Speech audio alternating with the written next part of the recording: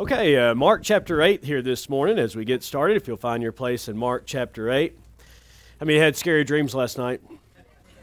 I figured you did. Yeah, caterpillars? Is that what it was? Or no, something different. Okay, that's all right. Okay, in the morning times, I'd like to preach to you about this title for the series, Christ Makes the Difference. Christ makes the difference. Okay, so that's what we're going to focus on the Lord Jesus Christ and how great that He is in Mark chapter number 8. And this morning, if Christ is going to make the difference in your life, how many of you can say already, just in the life that God has allowed you to live thus far on earth, that you can see that is very true. Christ has made the difference. You agree with that? Christ has already made a difference in your life. And what we want you to see here this week of camp is that will be true through the rest of your life. Christ makes the difference. He makes the difference. Okay, so this morning, I want you to think about this with me. Number one, that if Christ is going to make the difference, you must know who He is. You've got to know Him. And thank God you can know Him. Let's read about it in Mark chapter 8 here together. Let's stand in honor of God's Word. Let you stand and stretch there just a minute, but mainly in honor of God's Word as we read together. Let's begin reading in verse number 22, Mark 8, verse number 22. Okay. In fact, the song we just sung about what does it cost to follow the Lord will fit very well with the two chapters that we're going to consider in the morning times, Mark 8 and Mark 9. Okay, so it says in verse number 22, "And he cometh to Bethsaida, and they bring him a blind man. They bring a blind man unto him, and besought him to touch him. And he took the blind man by the hand, and led him out of the town. And when he had spit on his eyes, and put his hands upon him, he asked him if he saw aught. And he looked up and said, I see men as what? Trees. I see men as trees walking. After that, he put his hands, what's the next word? Again. Okay, so he put his hands again upon his eyes and made him look up, and he was restored and saw every man, what? Clearly. He saw every man how? Clearly. He saw every man clearly. And he sent him away to his house, saying, Neither go into the town, nor tell it to any in the town. Verse 27. And he went out, and his disciples, into the towns of Caesarea Philippi. By the way, he asked his disciples, saying unto them, Whom do men say that I am? And they answered, John the Baptist. But some say, Elias, and others, one of the prophets. And he saith unto them, But whom say ye that I am? That's one of the most important questions you'll answer in life. Who is Jesus? Whom say ye that I am? And watch this, I love it. And Peter answereth and saith unto him, Thou art the Christ. Hey, Peter got it right. Anytime Peter gets it right, we ought to rejoice. Because this is a big day in class for Peter. He got the right answer. All right? Now look at this. He says, and he charged them that they should tell no man of him. Okay, remember back with the blind man? They said, now don't go and tell that just yet. And here Jesus says, tell no man of him. And he began to teach them, and so then Peter's going to get it wrong. The very next lesson, he totally messed up. But right here, we're going to rejoice because Peter got it right. When he said, Thou art the Christ. Christ makes the difference.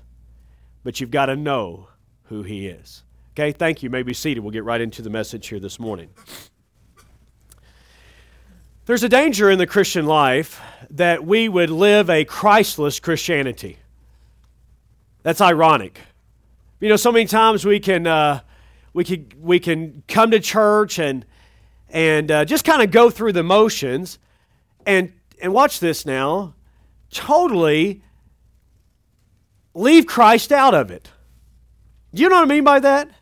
We can get focused on so many other things. Brother Ryan was sharing with me that the youth group there, help me out, Brother Ryan. Liberty, yes, has been focusing on Christ on Wednesday nights. And so that's wonderful. So this will really just reinforce that. What are some of in the morning times? I really want to get you along the way. Maybe not every morning and all the morning, but I want to get a little bit of interaction. So it's a little bit of a different approach than maybe we'll take in nighttime in the preaching and so forth. But what can we get our attention on other than Christ, even in the church setting? Can you help me out? Just raise your hand and let me call on you. Maybe some things that we get confused about. Lexi? Some friends. Okay, great. Great to have friends. It is. And that's wonderful. Very, very true. Yes, sir. A phone. Okay, very true. Yeah, you could get focused on your phone. That's not good, right? During church time, for sure. Yes, sir. Ministries. Hey, and that's wonderful, isn't it? Are you involved in some ministries and such? Okay, what type of ministry do you get to be involved in? Sunday school class, singing, fantastic. Those are great things, great things. What else can we get focused on here in church things? Yes. Internet, absolutely. Okay, we can get our distraction off of that. And let me put those two together. You know, even in a church in modern times, we can get focused on technology. You know, and we can be wowed by technology. And there's not anything wrong with technology. Okay? Not anything wrong with ministries. In fact, it's good. Friends, I'm all for them. Yep, I've got two at least. You know? Okay, what else? I mean, what else comes to mind that maybe comes to help? Yes? Numbers. Okay, true. We can get our focus by that. I think you're meaning like we had this many on the bus today. Yep. Have any of you ever been on a bus and you way exceeded the capacity of that bus? Isn't that exciting? Yeah, okay. Not legal, but exciting. So... man, yeah, we could get focused on numbers. Very good answer. Okay, let's keep going here. There may be a few other things that you can get focused on. Anything else that just immediately comes to mind? If not, that's okay. How about this? Rules? You think? I mean, you know what you can do, what you can't do, and all those things. And I get that too. Okay, now let me ask you something. Does all of these things have a place in our lives? Most definitely. Okay, but here's the thing I want you to get in the mornings. It's not numbers, it's not technology, it's not even friends, it's not any of these things that will make the difference in your life, but I'll tell you who will. Jesus, who is the Christ. And if you'll focus on Him, do you realize there are 569 references to just the title Christ in the New Testament? That ought to tell you something. That we ought to focus on who He is. And so what I want you to see is that He needs to be, watch this, the very center of your life. I mean to tell you that you ought to really focus on loving Him and knowing Him. I mean for real. You know, not just singing about it and not just knowing that, but listen, don't miss the Christ of Christianity. The true Christ of the Bible. Focus on Him. Love Him. You can get to know who He is and He knows who you are. And listen, you can have a relationship with the Lord Jesus Christ. I came to church. My mom, kept me in church. My dad wasn't in church while I was growing up, but my mom kept me in church, and I'm so grateful to God for that. I was saved at the age of 8, and I was really excited about the Lord. I remember going back to my 3rd grade class and even into the 4th grade and witnessing, for the Lord and trying to bring people to church. Hey, I was excited about the Lord Jesus Christ. And then during my junior high years, my 5th, 6th, 7th, 8th, part of my 9th grade year, I really, even though I was in church, I wasn't really focused on Jesus. You get what I'm saying to you? Since I've been pastoring, there's been times that I can get focused on other things, on numbers, and on a lot of other things, on ministries, and try to make sure that we have meaningful ministries going on. But here's what God has to do many, many times. Bring me back simply to this truth, who Jesus is, and to love Him. To love Him. To really, truly love and worship Him. Because He's supposed to be the very center of life. My neighbor had a puzzle, and maybe you've done some of those puzzles before where it has a bunch of numbers on the outside of it. And so this one had 7 pieces and one in the center. And so they were six-sided figures, and so it had the numbers 1 through 6 in varying orders. Okay, so one piece would have like 1, 3, 5, 2, 4, 6. Okay, everybody with me so far? All right, and so the object of this puzzle, of this game, is you're supposed to make all the numbers match up wherever the numbers touched. Okay, so you'd have to go 1 to 1, 3 to 3, 5 to 5, 2 to 2, 4 to 4, 6 to 6. But then anywhere else they touched at whatever those angles were, all the numbers had to match. Okay, and so the object was you've got to find which one goes in the center, and it's enough to make you pull your hair out. You say, you must have played a lot. Yeah. I'm telling you, it was frustrating because you'd get all excited about it because all the numbers were matching up and you're thinking, oh man, I just cracked the code there. I figured it out. Ah! One piece off, one number off, it's just, oh, come on. Well, finally, I figured out which one it was, Matthew, that went in the middle, and I took a picture of it with my phone so I'd always remember it. It's cheating, right? Okay, anyways, but I know which one now goes in the center. But here's the deal. Once you get that piece in the center, all the other pieces find their place. Can I tell you this morning, there's only one person. Are you listening to me this morning? Say amen. There's only one person who is worthy to be in the very center of your life, and that's the Lord Jesus Christ. And once you get him in the center, everything else in your life can find its place. It's great that you play sports and you have an interest there, but listen to me this morning. Sports should not be the very center of your life. Hey, it's great that you have friends. I'm grateful to God for those, but your friends can't be the very center of your life. It's great if your parents are in agreement and everything is right about relationships, that you'd have a boyfriend or a girlfriend. We might preach a little bit about that along the way here as well. Totally fine, and I remember sitting beside Angie, who's now my wife, in teen camp, and man, that was a big deal to get to sit beside her and all that stuff. But listen, here's what I found. I could not make her the center of my life. She has a very prominent place, a very important place, and I love my wife very, very much. Okay, but here's the deal. If I love Jesus most, then everything else finds its place around there. William Randolph Hearst was a very wealthy man, and he had a lot of portraits, paintings that were very much sought after in the world, but there was one that he was wanting to find. So he sent out one of his agents everywhere to try to find this one very expensive portrait, and so his agent went out, he tried to find it, and for like a month he could not find it. Finally, he came back to William Randolph Hearst, and he said, hey, I found it. You did? Oh, this is great. Where was it? He said this. It was in your storehouse the whole time. You already had it. You know what we can do as Christians? You can leave Christ and think you can find meaning and purpose and fulfillment somewhere out there in the world, when if you already have Jesus as your Savior, you already have the most precious and most important person of this life, the Lord Jesus Christ. He ought to be prominent. Okay, so look back at the text here. I want you to see in Mark 8 what's going on here, because Christ has been anticipated for many years. I mean, Moses said a prophet would come after me and all these things. And so here in Mark 8, if you look at verse number 1, you see that in those days the multitude being very great, having nothing to eat, Jesus called his disciples unto him. And so this is the feeding of the 4,000. The feeding of the 4,000. He had already had the feeding of the 5,000. By the way, 5,000 men. That doesn't count, their wives and their kids. And they had a bunch of kids back then. Okay, so there's a lot of people. Some say there's upwards of 10,000 or more who were gathered there, and he fed them. And somebody said, I don't know that he actually really fed them to where they were full. He just used psychology. Well, they took up 12 baskets full of psychology then.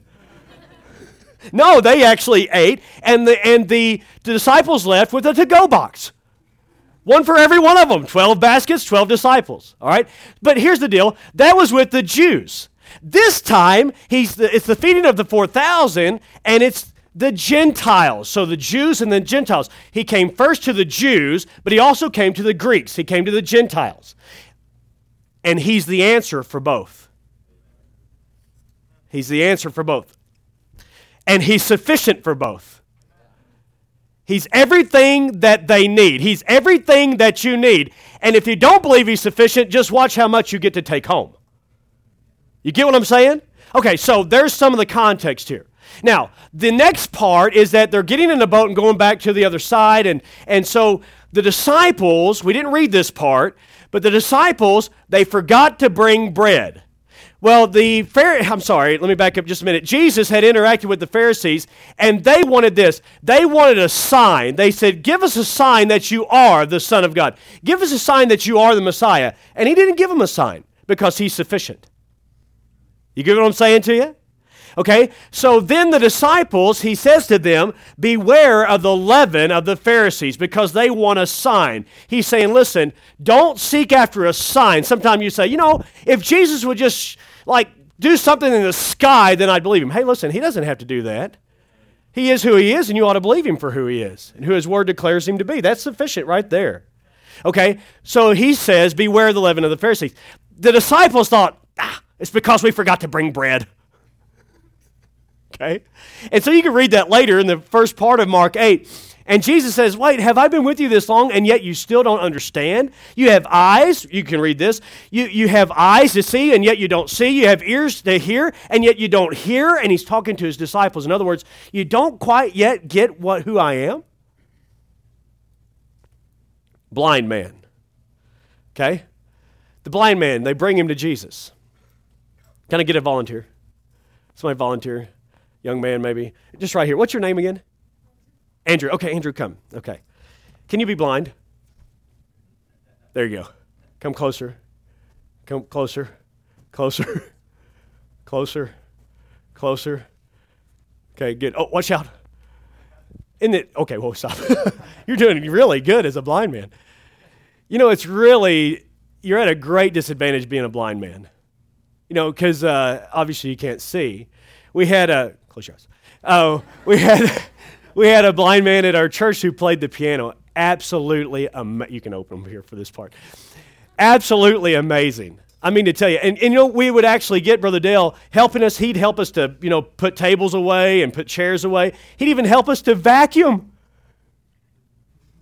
See, how did he do that? We would put him in one place, and we'd let him vacuum in a circle like this. And then we'd move him to another place. She's like, that's me. No, he just wanted to be involved and help. He was a great guy. Sometimes door knocking, he'd go door knocking and I would be his partner. And, I'm leading, and when you're leading a blind guy, just put your hand on my arm kind of like this right here. Okay, not to be weird. Okay, that's good. And so I would lead him, and sometimes I'd forget, that he couldn't see, and I'd go down a step and I'd forget to tell him about it, and it wasn't... But he had some advantage even at the door because, he might be a real scary guy at the door, but he wouldn't know. Because he can't see, the guys, it looked like he fell in a tackle box, with so many piercings and everything, and he's just a really rough-looking guy. But it didn't matter to him because he's blind. So there's some advantage, but then there's disadvantage. One time I was eating with Brother Dale, and I'd taken him through the line, and I got an apple pie, and he was so excited. I'd tell him, what the desserts were, and he was so excited about that apple pie. And we were sitting there and eating, and I was across the table from him, and I tell you the truth, I lie not, that I accidentally grabbed his pie, and I ate his whole pie. And then I saw him feeling like this to try to find his pie, and I thought, oh no. I said, Brother Dale, I am so sorry. I ate your pie. And so I'll go back and they'll get you one. And I went back and they were all gone. Isn't that mean? So here was a blind man, blind. Okay? He can't see. Now get what Jesus does. Jesus took him out of the city, led him out of the city, and then the Bible says that he spit in his eyes. Okay, I'm not for real going to do that. But he took spit and, here, close your eyes. He touched his eyes. And then he said this, okay, how do you see? You kind of open your eyes.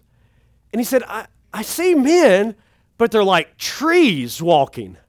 Did you get what he said? He said, I see men, but they're rather big men. Okay? And then the Bible says that Jesus touched his eyes, what? Again. Okay, now wait a minute. Just stop right there and don't just read past these things, but you got to stop and think, hold on. You mean like a miracle that Jesus didn't work? Is that what's going on? Did Jesus say, oops, let me try this again. Come on, keep trying. Is that what it is? How many of you say, I don't believe that's what it was? Okay, very good. You got the right answer, all right? So there must be something else that this is teaching us. Okay, so then he touched his eyes a second time, and then there's one word in there that I really wanted you to get, that he said, okay, now how do you see? And he said, I see all men how? Clearly. Very good. Okay, go and tell no man about this, okay? All right. He said, I see all men clearly. Now, the very next scene is where Jesus asks his disciples, whom do men say that I, the Son of Man, am? Who do men say that I am? And what were some of the answers that they gave? Somebody raise your hand and let me call on you. What did they say? John the Baptist. Now, why would they think John the Baptist? Maybe because when John the Baptist came, he preached with great power and authority and said, repent for the kingdom of God is at hand, And Jesus came and preached very strongly as well, okay, Lexi? Rewind. One of the what? One of the prophets. And so it could have been, one of the Micah or Nahum, one of those that just preached again with authority. Yes, what's your name again? Is it Michael? Joshua? Okay, good. What did they say? Elias. Okay, good, which would be Elijah. And remember what Elijah did? Fire coming down from heaven, great miracles. What has Jesus been doing? Miracles. That's exactly right, okay? So we've got John the Baptist, Elijah, one of the prophets. Was there somebody else mentioned? Say again. Others, okay. Very true. Okay, so what were they saying?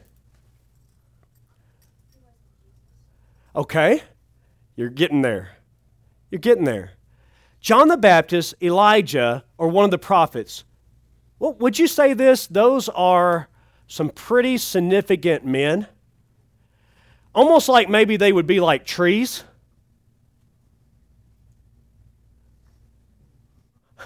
Okay. Some of you are looking at me like, huh? I mean, like if somebody's, we might say, man, he's like an oak. He's like a big oak tree. He's a significant man. Blind man. I see men like trees walking. Jesus asks, whom do men say that I am? They say you're like John the Baptist or Elijah or one of the prophets. In other words, they see you that you're not like a normal man. They see that you're quite significant, but they don't quite see, what's the word?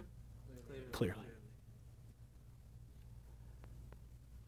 But then Jesus asked this, who do you say that I am?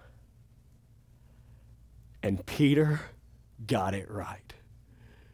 He said, thou art the Christ, the Son of the living God. In Matthew 16, it records it that way. Thou art the Christ. No, stop and think about what he just said.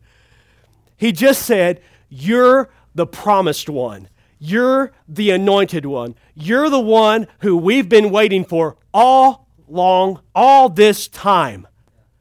He said, we see clearly. And you know what I believe the blind man illustrates is how that Jesus is willing to touch our lives and to touch our lives and to touch our lives. And it does not mean that he doesn't have power to show who he is. It's just that we are so dull in our seeing and our hearing and being able to understand who he really is. But thank God that Jesus is willing to give you a devotion and then another devotion and then a preaching message and even a trial at times and then use a song and then use a friend. And he's doing it. It's like he's touching your life and touching your life and touching your life so that you could see clearly who he is.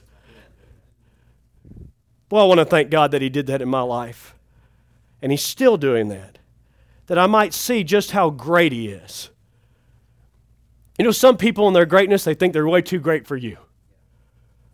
You know what I mean? You ever met somebody famous? Brother Michael just showed me a picture. Brother Michael Jones, many of your pastors just came across Anthony Davis. Unibrow man. Played for Kentucky. That's my home state, so, I'm kind of glad about that. But, he evidently took a picture, kind of a neat picture that Brother Michael showed me yesterday. We were in Oklahoma City. Of course, we lived there. But it was back when when the Lakers were we were in the playoffs together. So this is great, Brother Ryan. But Andrew Bynum, you remember Andrew Bynum? Andrew Bynum was on the team at the time. And so we were starting our vacation. So this would have been, like May or June, somewhere right in there. I guess it would have been May, actually, since it's playoffs. And so, anyways, we went to Dunkin' Donuts. You got Dunkin' Donuts out here? Okay, so America runs on Dunkin' Donuts. And so we were starting our vacation, with Dunkin' Donuts. And my son, who is an absolute huge basketball fan, am I telling the truth, Brother Michael? I mean, he's just all out basketball and Thunder basketball in particular. But anyways, that's beside the point.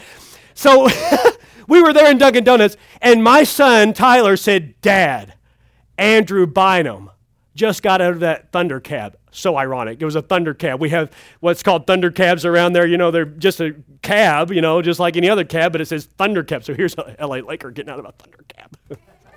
Anyways, so he said, "Dad, there's Andrew Bynum." And I thought, what would Andrew Bynum be doing at Dunkin' Donuts?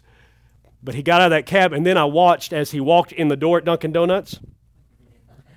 Like that, seriously, he ducked to get in, and I thought, that is Andrew Bynum. And he had like the LA Lakers, pants, warm-up pants on. And I said, "Hey, go get his autograph." So we grabbed, a napkin. That's all we had. And went up to Andrew Bynum, and my little boy, I guess at this time he's maybe 10 or something like that. I can't remember exactly what year it was. He's 10 or 11, somewhere right in there. And he hands the paper up to Andrew Bynum. And then Bynum does this. He shook him off. He said, I thought, that's so wrong.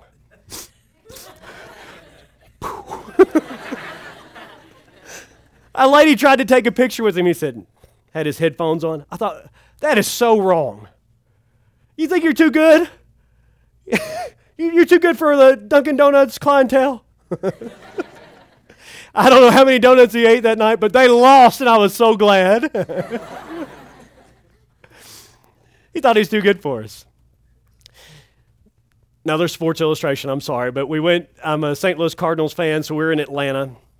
I know I'm not making a lot of friends here, but that's all right. But hey, all right, who said that? Bless your heart.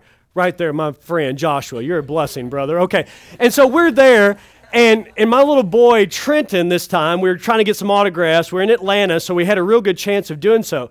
And so we got, different ones to come and sign the ball and everything. But one of them was a guy named Jake Westbrook. And Jake Westbrook pitched in Game 6 of the 2011 World Series, where they just barely won the game. It's the best game of history in baseball. Anyways, and so, but my little boy is there, and we had taken the pen that was from the hotel, and he hands the ball and the pen to Jake Westbrook, number 35 for the Cardinals.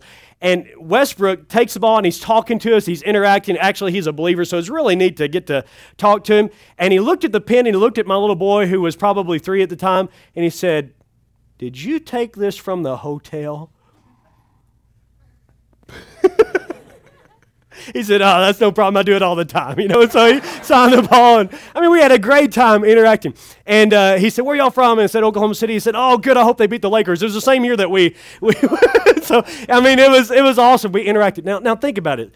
Here's a guy who helped their team to win a World Series, and yet he's kidding around, interacting with the 3-year-old. Isn't that awesome? Let me tell you something that doesn't even compare. The one who made the mountain that you hiked this morning, the one who made the stars and the sky and all creation. And if you've traveled this country, you've seen some amazing sights, from the Grand Canyon to the Rocky Mountains to the Great Plains of Oklahoma. Hey, whoa, wait a minute. I'm telling you, a great and mighty God. One that I can't even this morning begin to explain to you who he is, but I sure like to try. He knows you. And it's not like you came trying to find him. He comes looking for you. And you can know him. And listen, he is the Christ. He is the answer. There is no other answer. He is the answer. And you are privileged to know who he is, and you can see clearly who he is. And I tell you what that ought to make us want to do, just fall down and worship him and praise him and live for him, and don't let anybody else become the center of your life, because he's the Christ. And Christ makes the difference when you know who he is. I like coffee. I'm among coffee friends here. I like Starbucks. Yeah. Man, I got Josh going on two things. That's awesome. I tell you what, I was working in my office actually on this series of messages about the Christ. Brother Dale, who also is a big coffee connoisseur and fan of Starbucks, came over the announcement system or intercom, whatever, in our church and said, "Fresh Starbucks coffee now being served in the break room." I left my study and made my way there directly. Now, you can understand why, but I thought about it this way. I left the study of Christ for Starbucks coffee. Doesn't even compare, does it? Hey, listen, keep Jesus the very center of your life. Nothing and no one else even comes close to how great, just how really, truly great that he is. And Father, I thank you that these young people are about to come into your presence.